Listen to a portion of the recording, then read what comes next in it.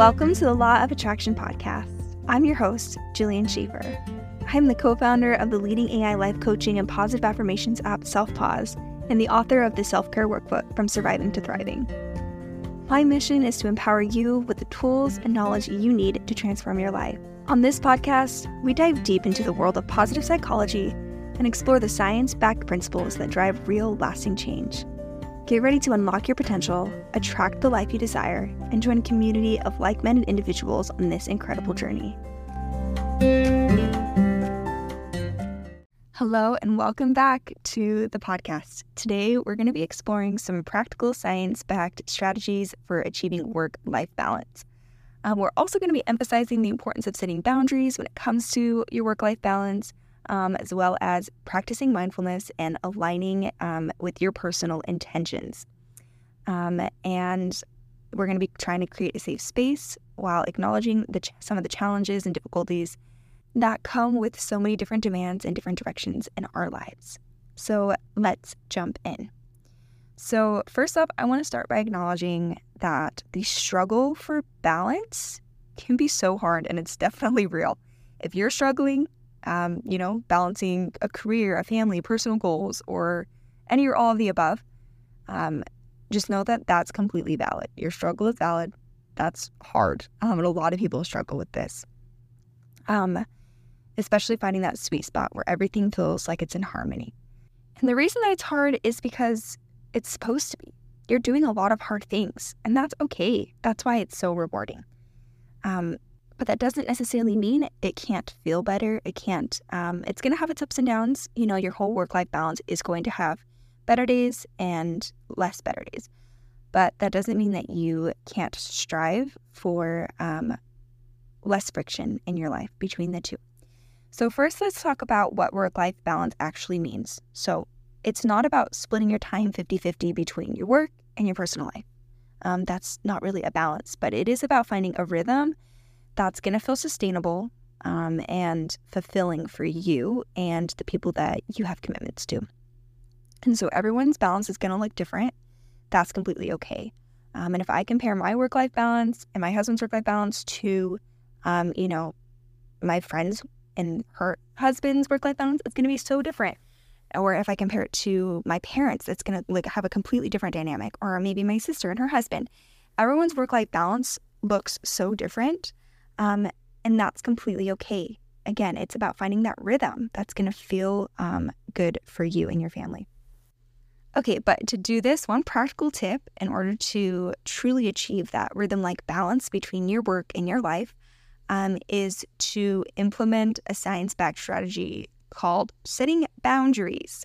We all know we should be doing this, but sometimes it's harder to do than it is to just say we're going to do. And this can mean, in this context, it could mean turning off work emails after a certain hour. It could be specifically and intentionally dedicating time for family members. It can be setting aside time for hobbies. And that's what some physical boundaries can look like, but you can also set emotional boundaries. You can say you're not going to let, your work schedule or the stress from work come home with you. You could say that, you can choose to redirect your focus during certain periods of time that you've allocated towards other activities to say that you're not going to let yourself think or fret about certain work things. And sometimes that's going to require you to make a list before you go do that, participate in that fun activity, maybe your hobby or spending time with a loved one, whatever it is for you. Sometimes it might require you writing all those thoughts down so that you can forget about them and trust that there's somewhere where you can just go pick them back up where you left off. Another really, really powerful tool when it comes to setting work-life balance is actually mindfulness. And I know that it's a bit of a buzzword, mindfulness, but there's a reason for that. And that is that mindfulness helps us stay present. It helps us reduce stress. It allows us to enjoy our off-work moments more fully. So simple practices like deep breathing or short meditation session can make a big difference when you're trying to reset and truly be present in your off-work moments. And this is where the law of attraction ties in so beautifully, and that is that it's all about the intention that you're setting. Setting the intention for balance.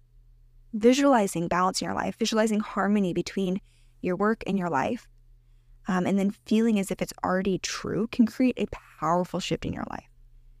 Just by imagining that and trusting and believing that that's a possibility for you in your life, just having, a slightly less friction between the two, pulling at each other, just recognizing that brings that into alignment, brings that possibility into your life, and will help redirect your current circumstances to that reality that you expect.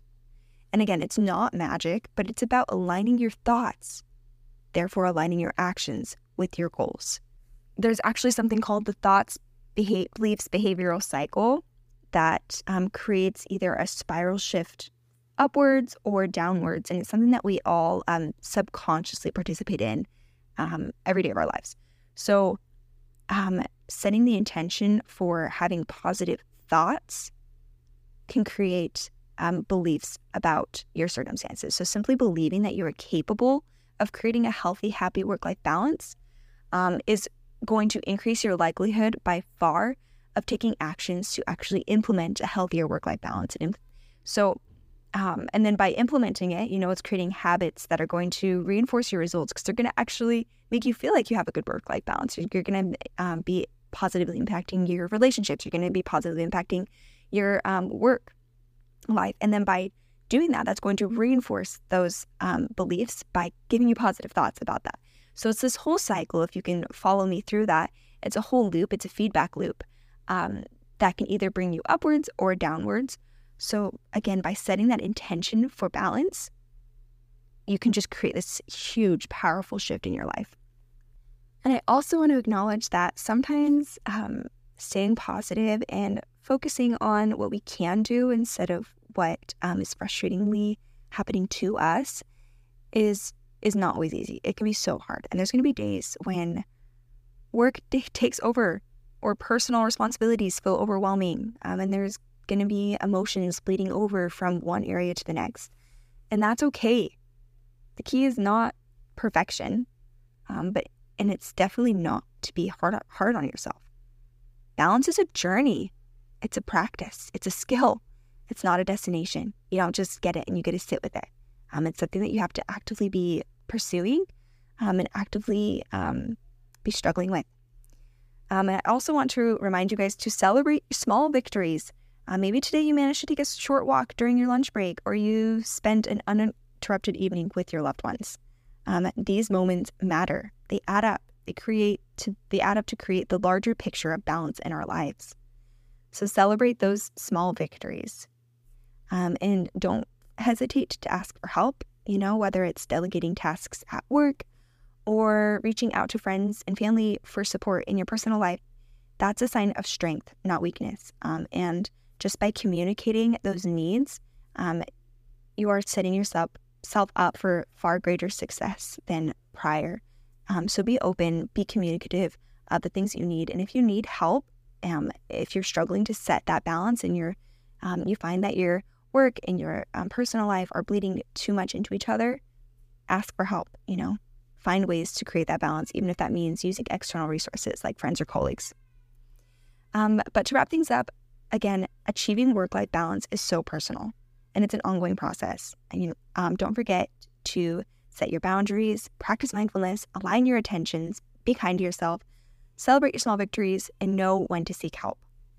I hope today's episode is giving you some insights and some encouragement.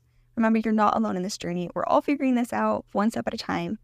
And if you guys enjoy and find value in any of these little bite-sized episodes, I would hugely appreciate some sort of review on whatever platform you're listening to me on, whether it's Apple Podcasts or Spotify or anything else, maybe Pandora.